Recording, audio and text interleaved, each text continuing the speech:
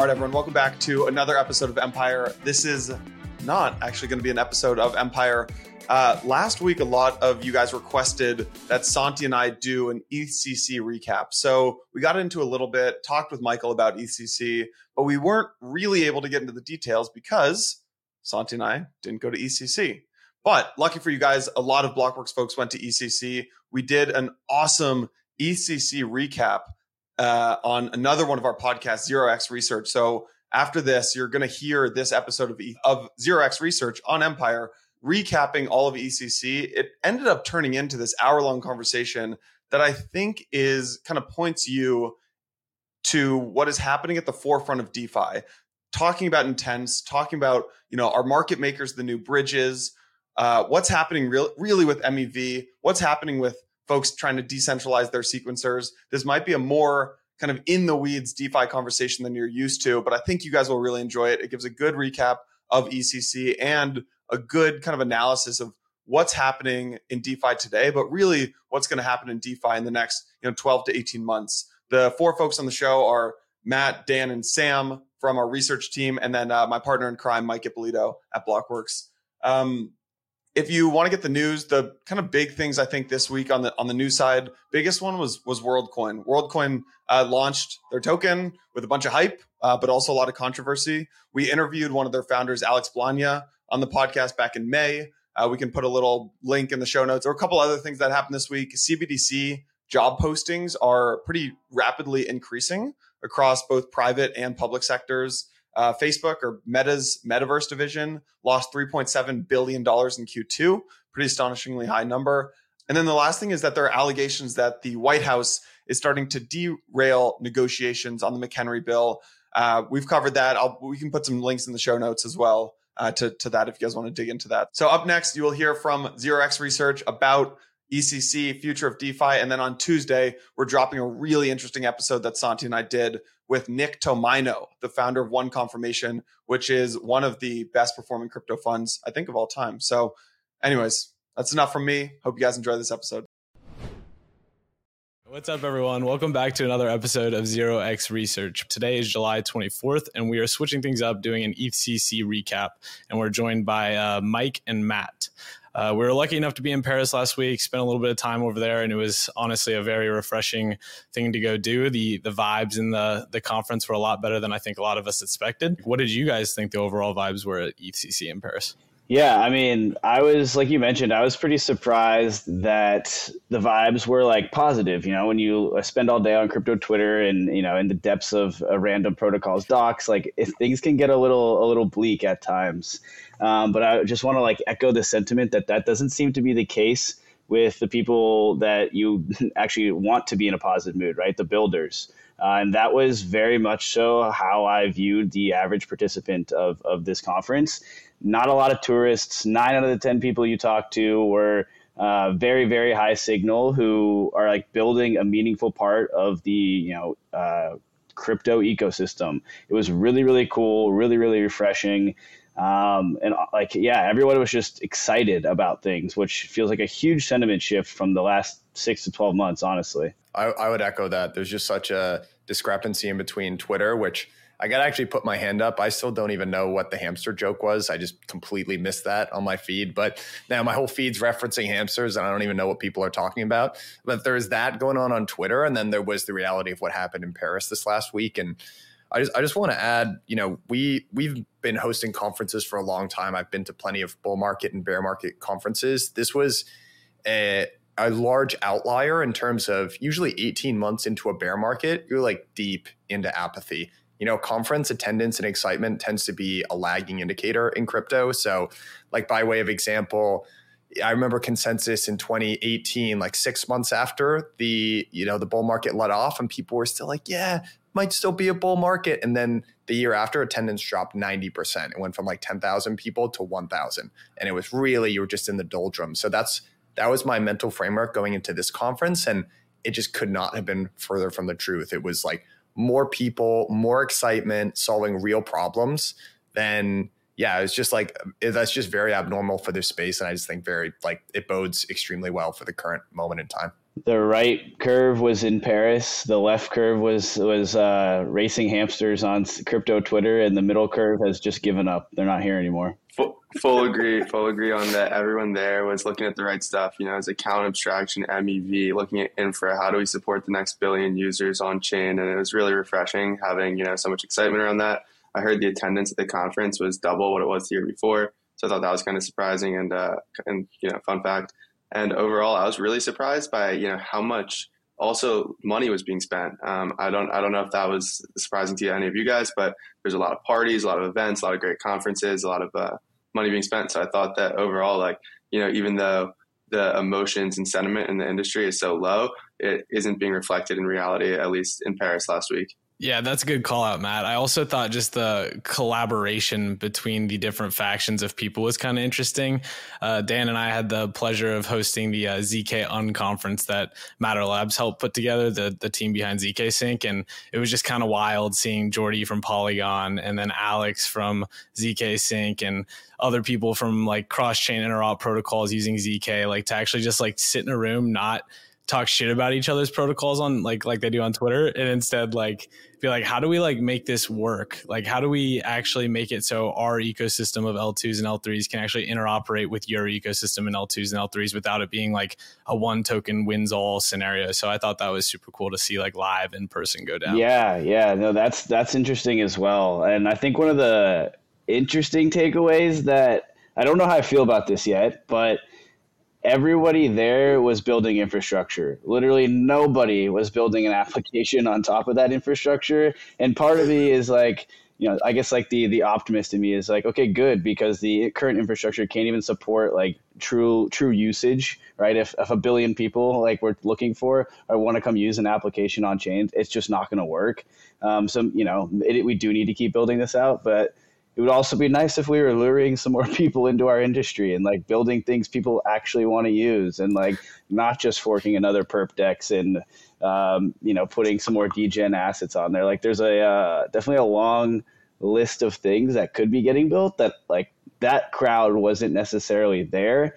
So I'm a bit torn on that, but I'm curious if you guys can relieve me of my pain in any way. I can't relieve you. I had the same takeaway there. And there's I've got I could put my cynical hat on and give you an answer for why I think that is, but then a more realistic sort of maybe empathetic hat. But cynical hat, Mike, would say, infra is very hard to value, right? So you need a token always in infra, and it's very hard to value. So it's a pretty good thing to build. You can pretty much just point to the TAM and say, look at how big this damn TAM is, launch a token. And that's pretty good. The actual empathetic hat, Mike, is to say, there is a bit of a real chicken and egg problem when it comes to, apps and the infrastructure that they're built on. And this isn't wildly unlike other tech cycles where infra gets built and then there's a lag of 6 to 18 months where it takes apps a while to figure out how to build on that. But the chicken and egg problem being, in order to have good apps, you need good infrastructure to support those apps. But also at the same time, we don't know what these apps are going to look like yet. And really the infrastructure should support the needs of the application. So there needs to be this virtuous feedback cycle that just hasn't kicked in between the development of apps and infrastructure. And I think a couple of the interesting solutions that you're starting to see crop up is actually teams building an app at the same time that they're building kind of an SDK supporting set of infrastructure. So I would actually point to on the gaming side of this, Scott Sonardo at Argus Labs actually developed a game called Dark Forest, but they're also building supporting Rollup SDK for gaming, which is pretty interesting. And actually most of the L2s are kind of doing this too.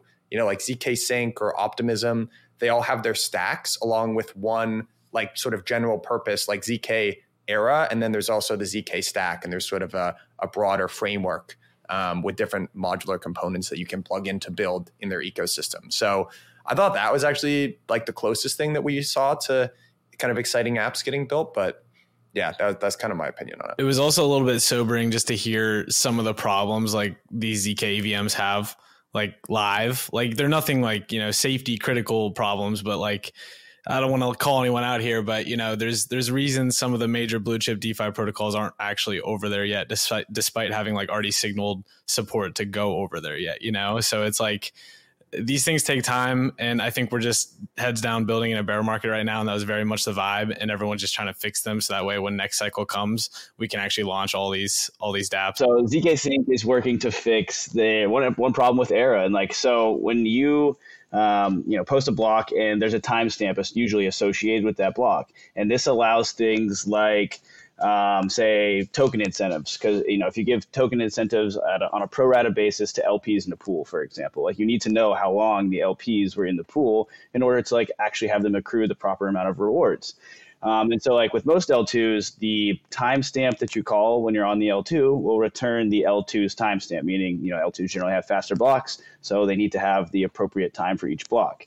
Well, in the case of zkSync, when you call the L2 timestamp, it actually returns the L1 timestamp, meaning the last time a proof has been posted to the L1. So therefore, there's like a 20-minute gap in between, or like a couple-minute gap in between actually getting a new L2 timestamp. And this is like a critical issue for getting, as Sam mentioned, like these large DeFi protocols on chain. And so I think it's like an interesting problem to kind of see one of these ecosystems have. But again, like they know that there was going to be, like they know it's a problem. They're building out a solution for it. I honestly think this just had to do with like there was a huge race to get to production between a lot of the largest players. And this kind of feels like one of the things that I was like, okay, well, yes, we made it there on time, but we still have some things we need to build out. And so I think there's just some dev tooling things that really need to get built out around not only just like zkSync, but zkEVMs more broadly. When you have like this new infrastructure, again, you need to keep building out the tooling. So it's like step 1, build the infrastructure. Step 2, build the dev tooling. And then step 3, build the applications that people will actually use. And it feels like we're in between step 1 and 2 right now. How often do proofs get submitted to L1 for most of these chains? That's a good question. I think it's like a matter of like minutes right now, just because at least with Boojum, and speaking specifically towards zkSync, they've really optimized their prover. That's something they spent a lot of time doing. Right now, Boojum's running in like, I think they call it shadow mode, basically. So it's like running in the background, it's sort of like a test net in some way. And so it's a matter of like, it's going to be a matter of minutes at scale, which is pretty in contrast to optimistic L2s. Where like more transactions can be more expensive. It's like more transactions will actually mean that proofs get posted more often, because you kind of need to hit that threshold where it becomes affordable to kind of like dissect the cost amongst the active participants in that specific proof. Something I thought was interesting was I went to Arbitrum Day, and I agree with you. I met very few builders the entire time that I was in Paris. Literally, I think outside of Arbitrum Day, I met maybe 2 or 3 in total. And there I actually met, people building the gaming space, DeFi space.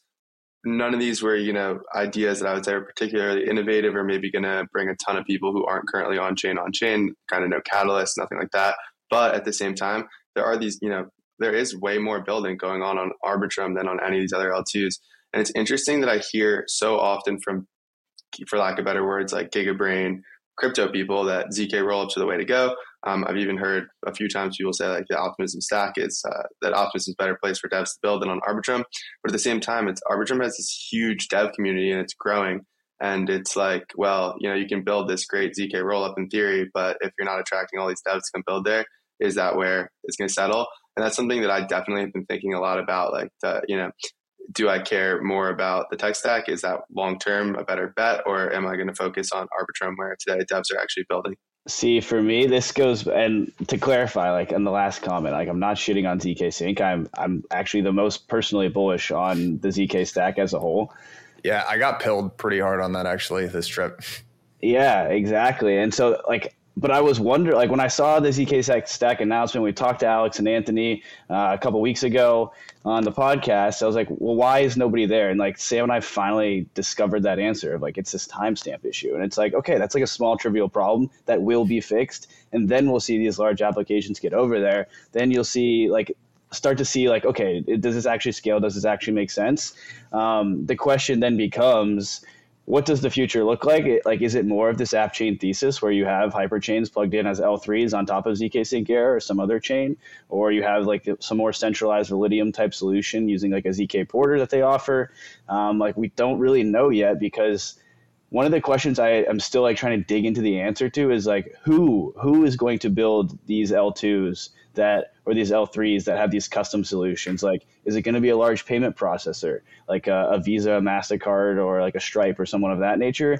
Or is it going to be like still someone more crypto native focused, like somebody who wants a more customized DEX or something like that, for example? And that is still very much an open question in my mind. Yeah, like some thoughts on just interoperability. Like one key takeaway for me, like I'd be curious if you guys agree with this idea or not, but I thought this was sort of a bullish and bearish conference in terms of interoperability. Like bullish in the sense that I think interoperability is going to be solved on the L2 layer between different app chains within one sort of platform, but I don't see there being a lot of interoperability between different big rollups or layer 2. So like for instance, these sort of hyper chains, I feel like they'll solve the interoperability problem within sort of the ZK Sync stack or the ZK stack. So all of those app chains that the ZK stack supports will be interoperable.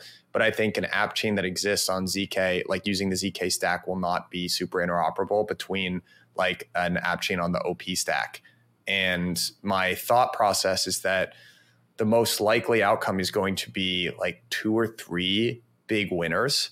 And there are like a whole bunch of reasons why I think that's actually the case. But I sort of see like 2 or 3 big winners of these sort of layer 2 ecosystems where all these things are interoperable. And then there's like kind of shitty longer term interoperability where there's some kind of like you can get these 2 things to talk over like a longer, more expensive time frame, but won't be good for day-to-day sorts of interactions. So that's how I sort of see it playing out. I'd be curious what you guys think about that. Yeah, I think that ultimately we're going to all be ZK rollups, to be honest. And I think that there's going to be a certain design that everyone kind of converges on. And I really do think it's going to converge on one design. I don't know what it looks like. It's really hard to guess the timing, but I do think that's ultimately what's going to happen. So that way this composability across every ecosystem is kind of like within one hood and one tech stack.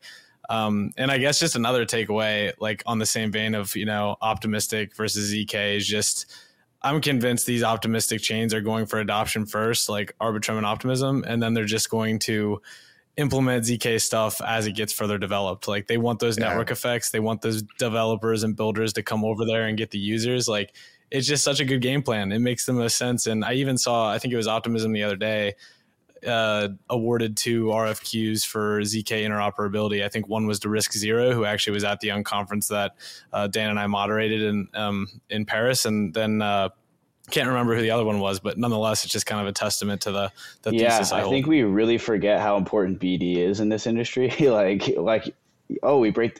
just made this amazing thing that will change the world, but we're not going to tell anyone about it because they're just going to find it because we're the best. That seems to be like this idea that a lot of dev teams have. And it's like, you got to tell people you have a product or else you got to distribute, and people forget that. I don't know. But yeah, Mike, I definitely agree with you. Like I got a good new crypto vocab word for you. So these like ecosystems of L2s will be constellations. So you'll have like ZK Sync's constellation, Polygon's constellation, maybe Scroll's constellation. And you're right. Like you won't have that. Constellation sounds a lot better than walled garden, doesn't it? It does. And this probably goes back to what I was just saying, like distribution. Maybe that was where their pitfall was, and they built this great tech, but couldn't get it in the hands of people. I think wallets have a lot to do with that. I'm almost positive we'll get into that later in the show, but yeah, so the idea of like how to get interop between constellations actually came up at the ZK Conference, and they're like, okay, if we were going to do this, like what would it look like? And basically interop is enabled within like a single constellation. So say the ZK stack, hyperbridges exist because of the shared bridge contract, the contract that's actually on the L1 that holds the assets, and a shared prover. And so if you have those 2 things, so you're using the same ZK circuits and have all the assets in the same contract, that gives you this interop. Like you can blindly trust hyperchain A and hyperchain B because they're built using the same tech stack. But you can't have that between, say, Polygon zkEVM and ZK Sync Arrow, let's say. If I was trying to bridge between the 2, they're different circuits, so I can't just blindly trust them. And we're using a different L1 bridge contract, so the assets aren't actually in the same contract. So to get around this, let's say like in a couple years out from now, Polygon zkEVM and zkSync Era both have insane provers. Their circuits are great. There's no reason not to trust them. They're simply built in two different models. Well, then, at that point, maybe like the zkSync community and the Polygon community can be like, okay, we both have great tech. I don't want to switch to yours because I like mine, and vice versa. But we do have, like, I trust your system. That can happen, but you still wouldn't be able to have the actual bridging take place because the assets are in different contracts on the L1. So the only way to make this possible would basically be the zkSync, zkStack constellation and the Polygon constellation combining assets within the same shared contract. But this opens up like this whole can of worms of, okay, now our assets are together. So we're basically like commingled here. So your governance can't like mess with my assets. And I'm sure your governance doesn't want to mess with our assets either. Like there's this huge thing. So basically, this was kind of like one of the themes of the conference was like that would need to be enshrined and basically ungovernable. And you basically just have to have this like zkEVM shared liquidity bridge contract that holds all these assets that get blasted out to these zkEVM constellations. And if you'd have to trust all the circuits there, it gets into this like whole messy thing really, really quickly. And then like, who gets to plug into this? How do they determine who gets to plug into this? If you don't get in this like cartel, then your EVM doesn't have, or your zk stack constellation doesn't have interop with everyone else, like gets into this whole mess. So I strongly agree with what you're saying, Mike, in that there's just not going to be interop for quite a while. Like let's that is just so far down the list of things we need to build. If David were on this podcast, you know what he would say? Something about IBC and mesh security, baby. That's what he would say. Sounds like that can solve some of that. So I have a lot of thoughts to unpack on all these subjects. Like we started off with Mike's point of, is it going to be these off-chain market makers who are just creating some sort of unified liquidity layer, even though it's not really unified, but that's bringing liquidity from one network to another? Or kind of, are we going to have interoperability similar to how the zk stack works and hyperbridging? But one thing is hyperbridging is async composability, meaning it's like, it's interoperability, but over a period of time. So it might take a couple minutes. I don't necessarily think that that's the best solution. It's not bad, but it's not great because, you can't really do, for instance, what if you're trying to buy Pepe on Arbitrum or some coin that only exists on Arbitrum? Obviously, Pepe is not actually there. And you have ETH on mainnet, and it's going to take you like 8 to 12 to 15 minutes to actually get that transaction to go through. Like maybe that's not ideal. So like, I'm not sure how I feel about the async versus synchronous composability. And that kind of goes back to what you were saying, Dan, with like this idea of a shared bridge on L1 is kind of how these ZK ropes would talk. But there's also the idea of like, sharing a sequencer, which would allow for atomic composability or atomicity. So like immediate ability to, within the same block, communicate between these different ecosystems, which to me sounds better. Obviously it has a whole slew of its own problems associated with it.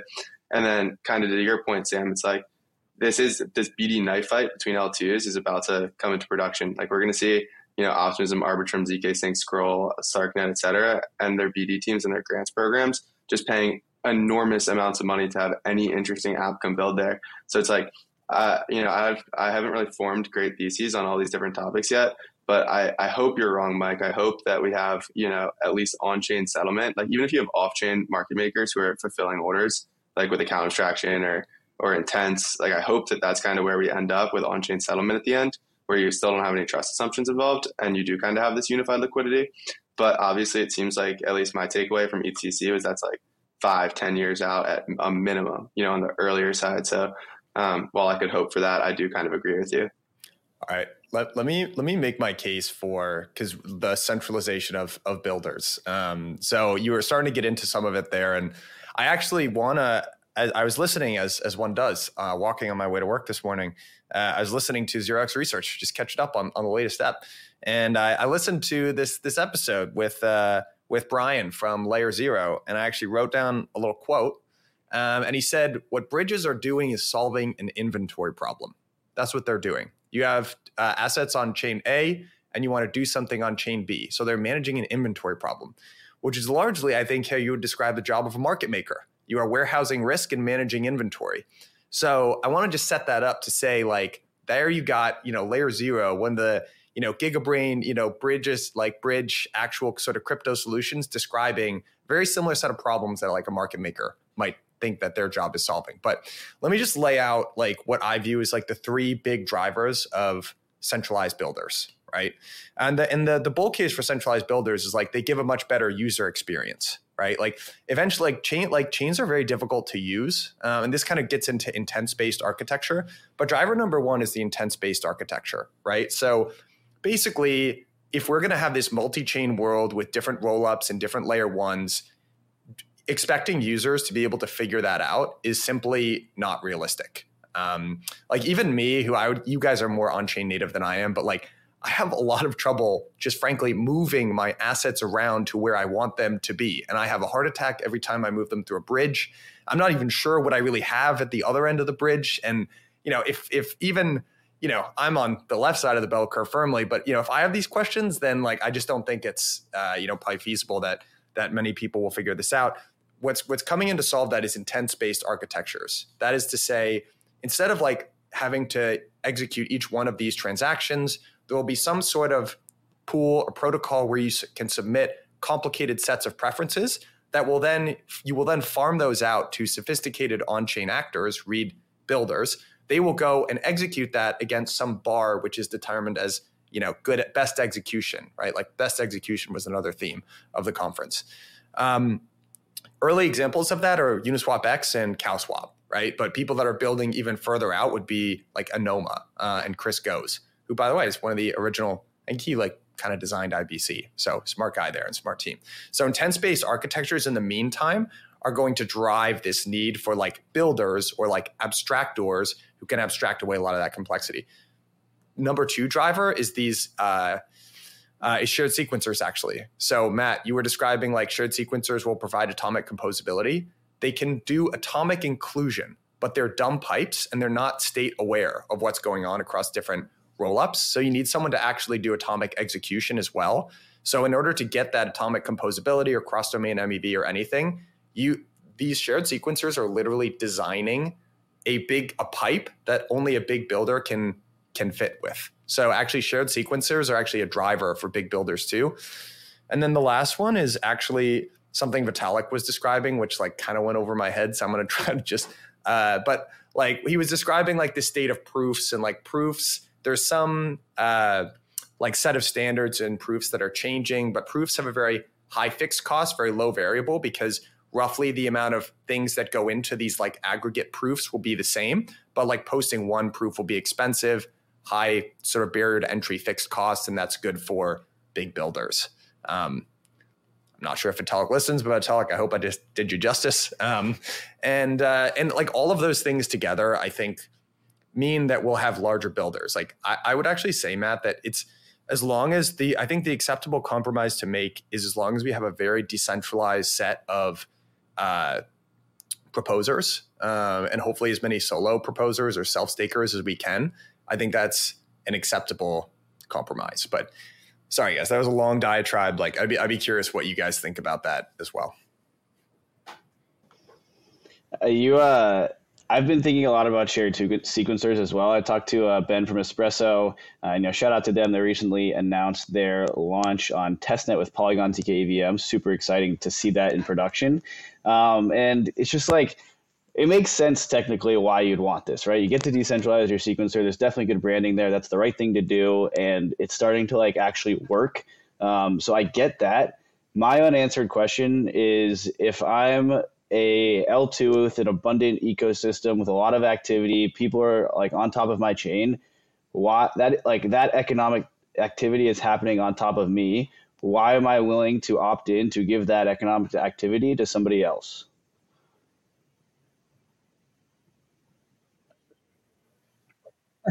I strongly agree. I think of it the same way. I actually tweeted yesterday. I was like, I think L2s are just Visa and MasterCard equivalent for Web3. Like, think about it. What do Visa and MasterCard do? They settle transactions, like they submit them for settlement. They literally detect fraud. Like, it's the exact same thing. And then you're transaction. So I strongly agree with you. It's like, why would an ecosystem of L2s that's settling all of this value want to give away that primary value proposition to a shared sequencer network? It just makes no sense. And actually, I don't know if you got to ask Ben from Espresso Systems if they have because originally we asked them this on the pod like 2 months ago, but I think they're going to shift their revenue model to actually return, wherever the most MEV is derived from, that revenue will actually go to the respective chain, and then we'll take a little cut on top. I think that model sounds like an amazing idea and really hard to put in practice. Like one thing I've been thinking a lot about was, if you have a MEV extracting sequencer, because MEV does exist on L2s, even with first in, first out ordering through, SEX, DEX arbitrage, like between Binance and Uniswap. So how do you extract that value and give it back to users? And the problem isn't extracting the value. We figured out great mechanisms to do that. But how do you actually know which users that MEV came from? Or in your case, how do you actually know which chains that MEV came from? I guess you could host separate auctions, but then you probably bring in a latency issue. And Mike, to what you were saying, I know that's true with shared sequencers, but I'm not sure it's necessarily true with centralized sequencers. So if you share, this is going to sound ridiculous and I apologize, but if you share a sequencer between multiple L2s, that's a centralized sequencer. So you have the same centralized sequencer on multiple networks. It wouldn't be that hard for them to run a node and be state aware. So I kind of don't really, I don't really buy into the decentralized sequencer thesis. I haven't seen how that's going to work in theory, but I kind of do buy into maybe you could have a quasi decentralized like 6 or 7 sequencers or one sequencer that does multiple rollups. But obviously this is like a design space that's very nascent and unexplored. Okay. I have pushed back against all you guys there. So I'm going to say some spicy stuff and you guys tell where I'm wrong. Because so in terms of like why shared sequencers are going to be necessary, I think there will be some use cases that eventually demand more centralization, or even if it's not that, eventually there will be a regulatory need for these protocols to decentralize their sequencer set. Like I actually would guess look, the MEV extraction is really good. They're printing money for the time being. But I think for people to ultimately, like to your point before, there's a reason why a lot of these major dApps have not migrated. I think that is very significant, right? People don't there's already cheaper transactions. And I think part of that is because of the security assurances that you get on ETH main chain, and they just have not been able to replicate on that on L2. So if they want that, then you need to go. Or they need to find a way to decentralize sequencers and also provers, I would say, for the ZK stuff. The other thing that I would say is I am going to go ahead and say I think I see this growing acceptance that the escape hatch, or being able to force include your transactions and account to the L1, make it okay to be a centralized sequencer. And I think that is bullshit. And I think it's bullshit for 2 reasons. One, because I would never be able to figure that out. My stuff will be gone. I'd be the last out. I think realistically what's going to happen is the big guys, the hedge funds, the exchanges, all the elite players that are actually very tech savvy will understand how to do it. They'll migrate their assets. And then me, a little minnow, I'm going to be caught up there. I'm going to be hold on to the boat and I'm just going to be laid out to dry. I just don't think I'm going to figure out how to do it. The other thing too is that you can imagine a world, right, where DA costs are going to be way cheaper up there. Computation is going to be way cheaper. There will be businesses that are built on these layer 2s that will not be feasible on main chain, right?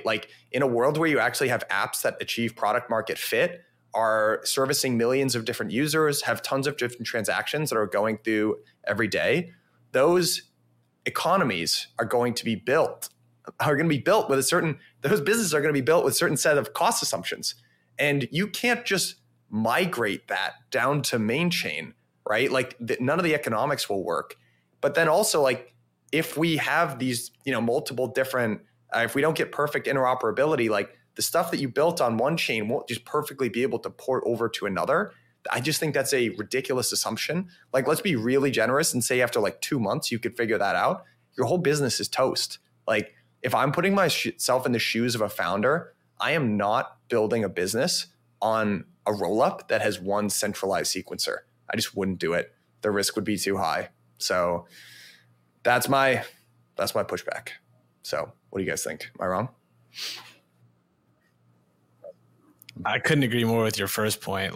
If there's not a button on your website that says connect wallet and force withdraw, then how the hell am I going to figure that out? So yeah, I strongly agree with that. I couldn't agree more. So for the forced inclusion versus the escape hatch, all right, I totally agree. Totally agree overall with your point about basically if you're holding a native asset, an LP position or something of that nature on an L2, and the sequencer goes down, you're screwed, because the Paradigm and A16Z and whoever else are going to get into ETH and whatever other assets are held in that bridge contract on L1, and they're going to get out. But if you're holding, an asset that's actually in that bridge contract, you will get your assets out. So just like a little bit of pushback there. But overall, I completely agree with your sentiment. With the shared sequencers, I don't see that as like a risk mitigated.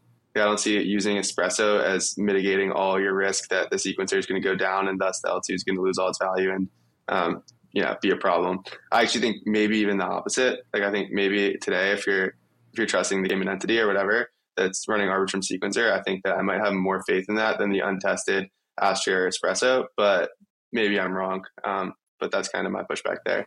I think I tend to agree with that last point, Matt. Like there's centralization and decentralization has trade-offs, and one of the pros of centralization is, in my mind, tends to be like performance and UX. And I kind of think like one entity running an AWS instance that's cranking out these transactions will probably do a better job, at least in the near term. Benfish had like a pretty good explanation on like why Espresso will work and have like a low latency and not being like adding additional overhead that I thought was pretty interesting. And I am for sure going to botch this, but I'm going to give it a whirl anyways. And so we were having a conversation around like, how is it actually going to work? And basically you're going to have like another consensus mechanism that is operating these shared sequencers as they rotate in and to do their job. And somebody asked like, is just slapping another consensus mechanism like on top of this thing, like, is that really the best solution here? And it kind of feels like you're just stacking, proof of stake systems on top of each other. Like you could kind of take that out. When does it go? When does it end? Like, is this actually the best way? And he had a great response. And it was like, look, Ethereum's already running two consensus mechanisms. It has a slower time to finality one to make sure, after this moment hits, which is, I think it's about 10 to 12 minutes on Ethereum, we have like guaranteed finality. And so that's one consensus mechanism running that operation. And there's in between the point of finality and the lead head block, there's another consensus mechanism happening that's getting validators to vote and attest on the accuracy of this information in these blocks. And that's why Ethereum didn't go down when it had its client issue. That's probably already a couple months ago now. And so like we already have two consensus mechanisms running Ethereum today. And if you just add a third one onto that, it's like, okay, the jump from 1 to 2 feels like a lot, but the jump from 2 to 3 feels fairly marginal. And I'm like, all right, so if you just added a third consensus mechanism that was like basically executing transactions on the L2s connected to Ethereum, okay, maybe that starts to make sense. And then this immediately goes back to like, well, that should probably be enshrined. And I feel like this is like this huge narrative of like, if there's any good idea today, everybody just wants to get it enshrined. And I don't know if that's a good thing or a bad thing. That brings me to another point that I heard at EthCC, which is something I'm so curious about. It's been bothering me for a week now. But the first day I got there, Monday last week, I went to this Flashbots, proposer builder separation salon or something, where basically just gigabrains talking about the future of Ethereum and how they're going to deal with MEV, things like MEV burn and Pepsi and all these other stuff, whatever. Moral of the story, Justin Drake he's giving a presentation, and at the very end, the last thing he says is, I've come up with what I believe is a solution to create based rollups that have instant, soft confirmations.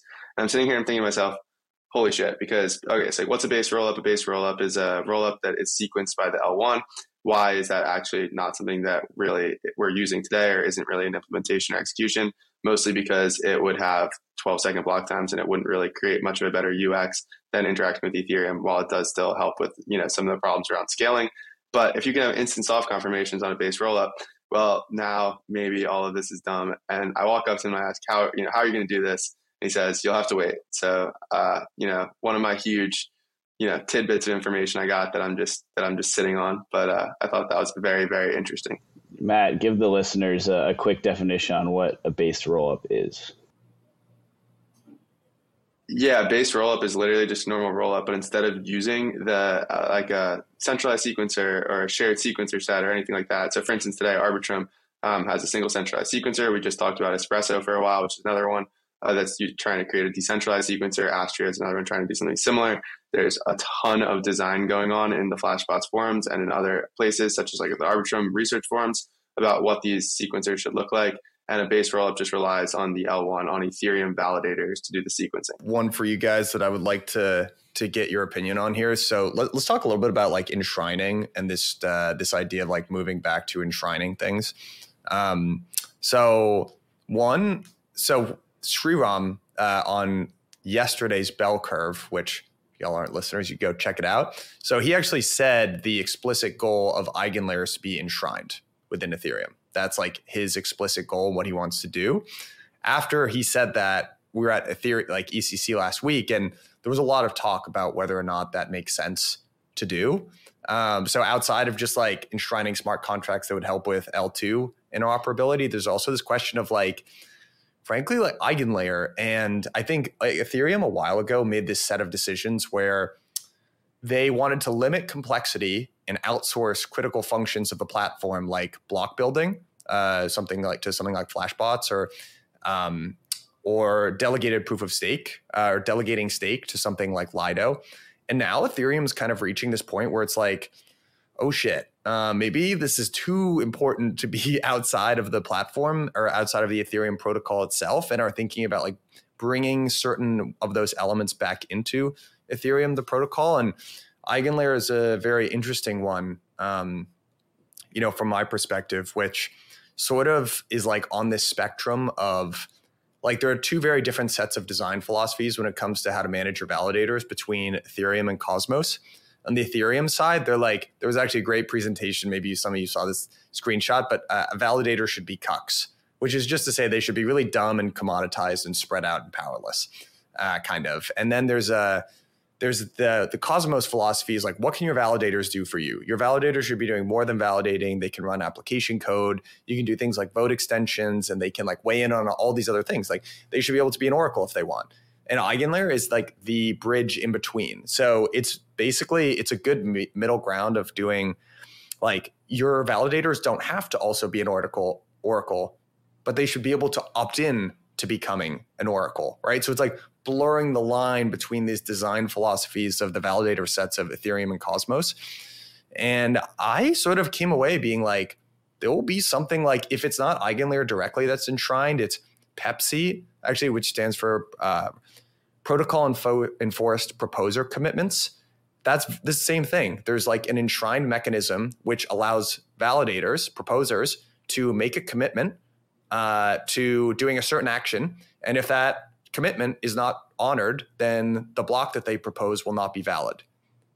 So like, I feel like commitments are actually going to be a buzzword for the next like 6 to 9 months. You're going to keep hearing these word commitments. And commitments refers to either this like spectrum of what a validator should do, or it also will be builders that again abstract away some of the challenges of L2. So like, Dan, that problem that you were saying before about like, like the way proofs work right now on zk era, what you could do is get a builder in there to be like, do like little soft commitments, or like say that, yeah, we think this proof, like if let's just say the proof time period is an hour, you could have a builder come in and say, I'm going to issue like soft commitments in between this hour to transactions that happen, with the understanding that there's going to be a proof, and extract some profit that way. So I actually think commitments is going to be a big buzzword over the next like 6 or 9 months. And that's what it refers to. But yeah, what do you guys think? Do you think eigenlayer should be enshrined? Like, is that the best solution here? And when should that happen? Because today eigenlayer has some restaking going on, but I don't believe any of these solutions being built on top of the eigenlayer are live yet. So do you wait for this thing to get like big and then be like, okay, this is clearly important, people clearly demand it, let's enshrine it? Or do you try to front run that and be like, at that point, maybe it doesn't want to become enshrined because it already has this native demand? Or do you try to get ahead of that and do it before it like occurs and risk enshrining something that never gets used? I think there's an even better thing to look at than, Pepsi or Lido in this example, which is PBS, because PBS exists, right, through MebBoost. Like Flashbots created MebBoost. It was a short-term solution. It wasn't meant to last that long. But if we don't enshrine PBS in the next 6 to 12 months, there's a good chance that MebBoost becomes, a mature product and at some point it's like, well, why do we have to enshrine it? Especially because now they're talking about like these caps on block builders bids. So it's like we're still going to need relays. So, everything I hear makes me think like, okay, why are we even enshrining this in the first place? And the answer is I really don't know. Like to some extent, and this is going to make me sound a little dumb, but to some extent, I don't even really know what enshrining something is. Like obviously, I know like account abstraction was enshrined with ERC 4337, but at the same time, like I don't even really know what it is. I know it's including in the protocol, but it's hard to really put into words. So it's like, yeah, I guess that's my take there. I agree with that take. Plus, I don't know if you remember a while ago, but there was like a bug in MevBoost software. So like, had that been implemented and enshrined like from the get-go, that could have been a lot worse than it actually was. So I agree that these things should be tested in production before you just go, hey, like, let's go ahead and throw this in the protocol at the base layer, like forever, because you really don't know. And I think that's kind of the strategy with account abstraction too. It's like, hey, L2 is like, please start working on this. Like, I feel like you guys need to be experimenting with this. So maybe one day we have it on the ETH-L1. And then just to the point of eigenlayer specifically, I don't know what it is, but I just have this gut feeling. And it's actually funny because we talked about Ben from Espresso, but on that same pod was Josh from Astria. And he was saying, I just know something's going to blow up from restaking. Like you can't leverage economic security over and over and over and over again. And I know Sriram has like a pretty good rebuttal to this, but I tend to side with Josh. I just seems a little bit dangerous for something that we have that's so pure and taking so long to build to this date to like really put in jeopardy just on the new coolest idea. I don't know, man. Every time we get into these types of conversations about like the troubles with scaling L2s and restaking and doing this and doing that, it just makes me want to go back to Solana. Give me one single shard, man. Like the problems over there really harder to solve than like this. And we had to come up with like an entirely new technology and zero knowledge proving just to get to the point where we can be like, okay, this thing could probably scale. Like that is mind boggling. And man, I don't know. Sometimes it's just like, I feel like we're doing too much to make this thing work when maybe there's a better solution. Yeah. Let me like sort of build on that idea. Like the big difference between Solana and Ethereum is that, again, there was a difference in terms of how validators should look. It's like Ethereum wants there to be lots of individual solo stakers, and Solana's more okay with like large institutional stakers that might leverage a data center, right? And be okay with paying more per month. So let me just like, let's assume, Sam, that eigenlayer actually is like fine and doesn't blow up. But like, here's the other thing that will likely happen. So liquid staking is taking off, right? Like the stake rate is going up and up and up for ETH, which means that the return on staking, like the average yield that you get for staking, is going down and down and down and down. So eventually what might be the case, you could imagine a future, even within the next like 9 or 18 months, that in order to like really profitably validate, you actually have to opt into these other sort of eigenlayer enabled restaking sort of solutions. Because is it really worth, staking if you're getting like a 2% yield, especially when the 3-month treasury is at like 6%? That just like doesn't seem like a sustainable thing. So you actually might end up having to, in order to be like profitable as a validator, you might end up having to opt into all of these additional middleware type hardware, like doing EigenDA, which I, by the way, also think is a great product, or opting into running sequencing software for one of these rollups, or like any other number of things. So suddenly, like in order to be a profitable validator, you have to do all of these things anyway that have a much higher cost and hardware requirement. And then where are we? We're back with Solana. We're back with Solana-sized cost bases and levels of complexity at the validator level. So there's like this history, especially in Ethereum, of like very well-intended design decisions that ignore the economics of all the actors that are in the system. Like not enshrining some way to delegate your stake is a good example of that. Like not being a delegated proof of stake consensus mechanism. And like then the market finds a way. Like you don't enshrine a way to delegate, you're going to get Lido. You take away proposers' ability to do this, then you're going to get eigenlayer. It's just the market finds a way, right? And then what are we going to do? Make it illegal for validators to like do extra stuff? I mean, how could you even enforce that? So I don't know. It's just interesting. I don't know if I even have a take, but all these things are converging, sort of. And then further to that, I think there might be like a logical pushback to this, but so we have in that world, we have a slowly consolidating validator set that's getting more expensive to run, and therefore like kind of pulling out the number of at-home stakers. Plus you have 7 relays and maybe 5 to 6 builders that win a majority of blocks. Are we just recreating TradFi and with different major players, or like what? I don't know. Sam, Matt, like, I'm curious to get your thoughts here. I just don't buy it. I think honestly, like, if the yield return in ETH native terms gets that low, the float on ETH is going to be ridiculously low. There is going to be no ETH left to borrow. There's going to be no ETH left anywhere. Like, the price would be going so high that you don't care if you're making 0.05% APR because the dollar denominated amount. Like, I've heard this argument, and I think the natural dynamics of supply and demand are going to play out here. And like, this is all just like people having a hard time wrapping their heads around the dollar price of ETH versus like an ETH APR personally. This brings me back to a super interesting conversation that Dan, Sam, and I were having in the back of a club late at night with an insanely smart guy. You know, like, we're, keep in mind, like, had a couple beers, but at the end of the day, we're talking MEV because, yeah, I guess that's what we do on our Friday nights. Anyways, you get t-shirts that say that. Had a couple beers, but we're talking MEV. We're cool guys. That's so, you know, what they really do. Oh, gosh. Really, really smart guy, you know, someone I respect heavily, basically has this thesis that for JP Morgan, BlackRock, et cetera, all these big banks, Citigroup, et cetera, to get into crypto, the way it's going to work is they're going to slowly acquire all this Ethereum. They're going to run validators, they're going to run relayers, and they're going to run builders. And in order to get included in a block that, you know, one of their validators proposes, you're going to have to censor because, you know, these companies are huge companies. They have to abide by KYC, AML, and a host of other regulatory enforcements. So that's just how it's going to work.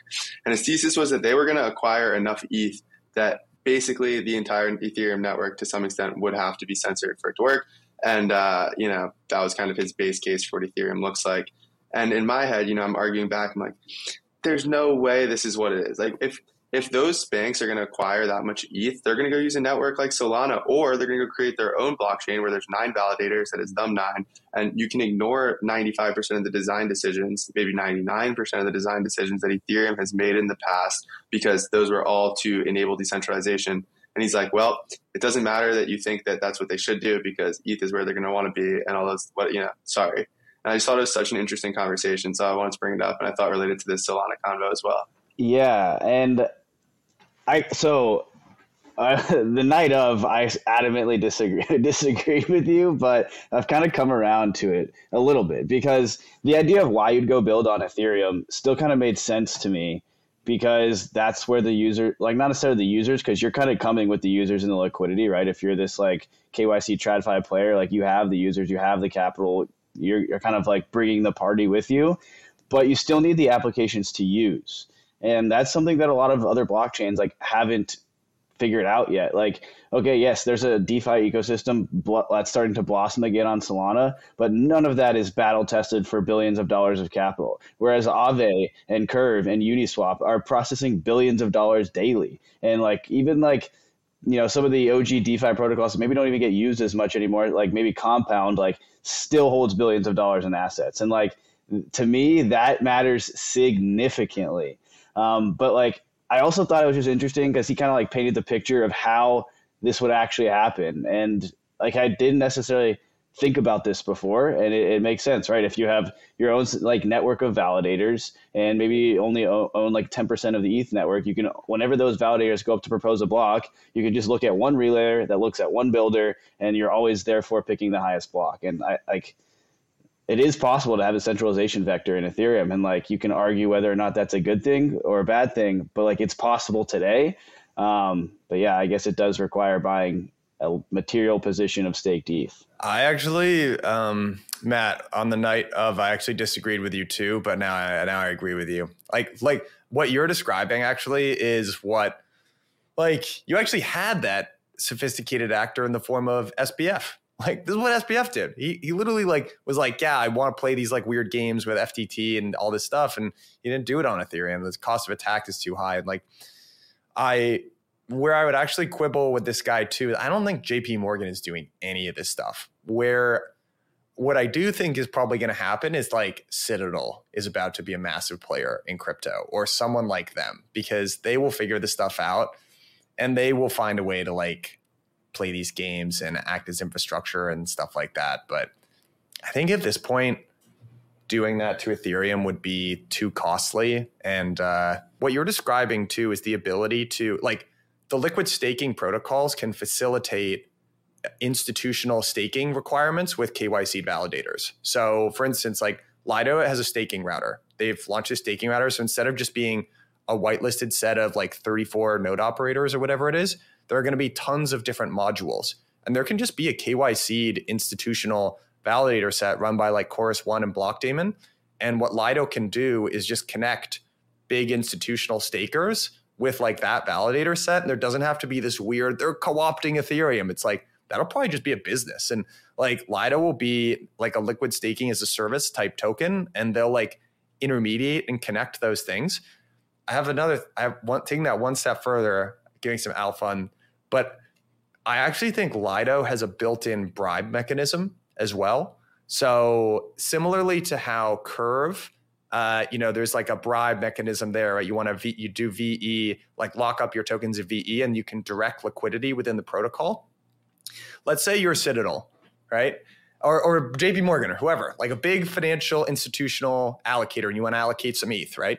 You want to allocate to the cheapest possible validator set, right? You go to Lido, and there's the ability for you to be connected with a certain validator set that meets your requirements. And then the governance of Lido sets the fees, right?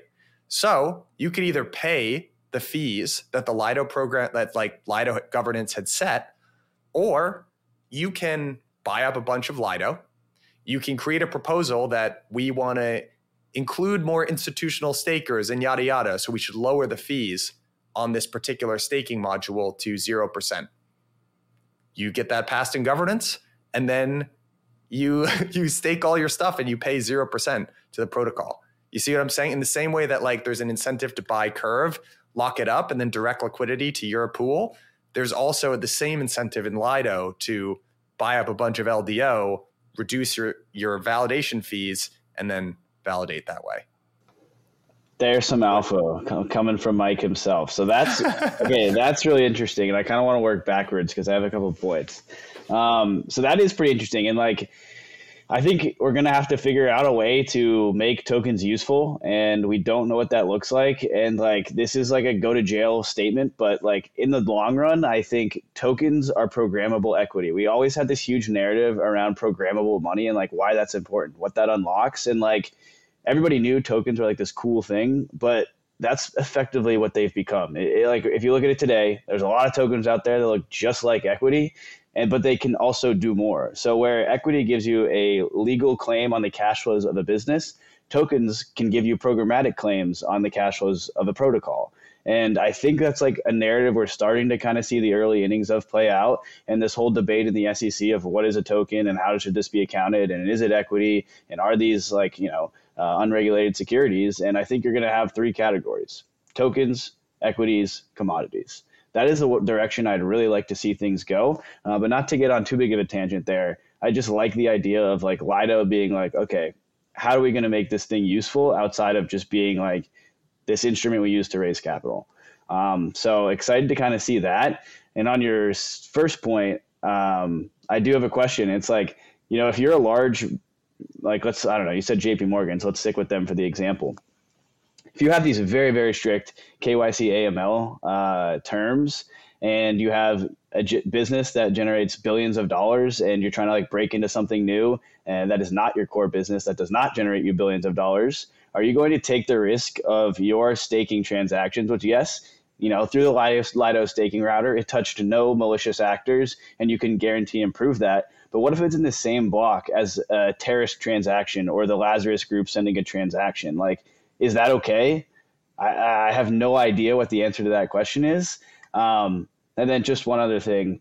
I want to hammer down on that point, but I ran some quick numbers. And if you were to accumulate 10% of the staked ETH today, you'd have to accumulate $5 billion of ETH, which is, So to your point, Mike, that's probably not going to happen. Yeah. So like in order of response there, like I think that friction that you're describing is why TradFi is going to take any TradFi that has like a fiduciary obligation, it's still far off. Like the pensions are not coming in mass here. They're just not doing it yet. But like where you will see that is like larger and larger pools of like principal capital. So like I think it's going to continue to be like the Jumps and the Jane Streets and, you know, some parts of Citadel. So I think those are the ones that are going to end up taking risk. They're the ones who are more tech savvy anyway. And the institutional adoption is going to be a while. And by the time they're ready to plan any sophisticated attacks like this or co-opt the chain, like it's just going to be too expensive and large. And like, I know we're all big believers in crypto. And it's like, yeah, it's just $5 billion to like co-opt Ethereum. Imagine pitching that. Imagine pitching that in a bank. Here, I got a $5 billion trade idea for you. Magic internet money. Like, I just don't see it. So yeah. I agree. Plus, I also did get the chance to talk to someone from JP Morgan's research team on the crypto side of things. And there's two takeaways there. One, there's a private blockchain solution called Onyx that he has been working on. So I do think that's kind of the direction they're going to head. And then two, he mentioned like the first, DeFi transaction they did on Polygon. And I was like, oh shit, I completely forgot about that. I'm a fish brain because I work in crypto. And he was just like, yeah, unfortunately though, like the FTX stuff, like definitely had an impact on our ability to actually mess around with these things. So I thought that was really weird to actually see like the tangible effects, like I guess a year later and some change of like large institutions actually saying like, yeah, like FTX was kind of a tough one. And then one other big takeaway from a Web2 company that I talked to there was the thesis that it's really business to business and not business to consumer. Like apparently there is just zero demand from the consumer right now to actually use crypto applications. And the thesis there was like, I think the real use case is business to business. Going cross border between different business units is incredibly difficult today. Like there's a real use case for it. So kind of thought that was cool. But honestly, the main takeaway for me was just like, they're still there. Which is really cool. They're at zkEVM conference in Paris. So I'm just kind of like, wow, all right, that's a good step since, 3 years ago even. Hey everyone, we'll get back to Empire in just a minute. But before we do that, I want to let you know that we have Permissionless coming up. Permissionless is a big conference that Blockworks and Bankless put on together. It is the biggest, the best DeFi conference in crypto. This year, it is in Austin, Texas, September 11th through 13th. If you've been in crypto for a while, you know that bear market conferences are the best kind of conferences. We have a phenomenal lineup of speakers. A lot of the guests that you hear on Empire are both going to be speaking there. You will have the opportunity to meet them there. And a lot of the topics that we cover on Empire, ZK Tech, rollups, account abstraction, MEV, app chain thesis, a lot of that kind of stuff, that will all be discussed at Permissionless this year. So because you are a listener of Empire, you get a special discount. That's right. Santi and I negotiated with our marketing team. You get 30% off if you go to blockworks.com/permissionless. Empire 30 is going to get you 30% off your ticket. Today, when I'm recording this, that's about $300 off your ticket. So type in Empire 30 when buying your permissionless ticket. You get about $300 off. Click the link at the bottom of this episode. It's in the show notes. Do it quickly because prices go up all the time. And if you are going to permissionless, hit me up. Let me know. Shoot me a DM on Twitter. I would love to meet up with you there. What does institutional adoption look like, and where does it happen? Is really this question that I'm toying with. Sam, I know you're not necessarily a fan of, but you have this idea of KYC L2s. Walk us through that and kind of why you think that's where these guys end up going to play. Yeah, it's a depressing outcome, honestly. Better than a centralized, I guess, block building, solution on Ethereum mainnet, though. So I think it's better. It's better than the actual base layer becoming prone to censorship But the general thesis is it's pretty simple, really. It's going to be that regulators are going to require that big institutions know their customers, and I think that the best way to do that is to control the on and off ramp. Like it'd be really easy to spin up a a bridging user interface where you KYC'd and then you hopped on the chain. You're kind of in your own little silo. You really don't interop anywhere except maybe like a cohort of other KYC'd L2s in your constellation that you painted earlier, Dan. But yeah, I just think it generally makes sense. There's too much to account for. There's taxes. There's, like we talked about, what if you're in the same block as some terrorist group on the other side of the world? Like, it makes the most sense. And I think it's ultimately the way that regulators can kind of get their way, while we do too, because ultimately you can go down to the censorship resistant base layer that is Ethereum. So not perfect, but that is kind of a theory I think is somewhat likely. I'm not sure if I have any special insight on KYC L2s, but one thing I will say is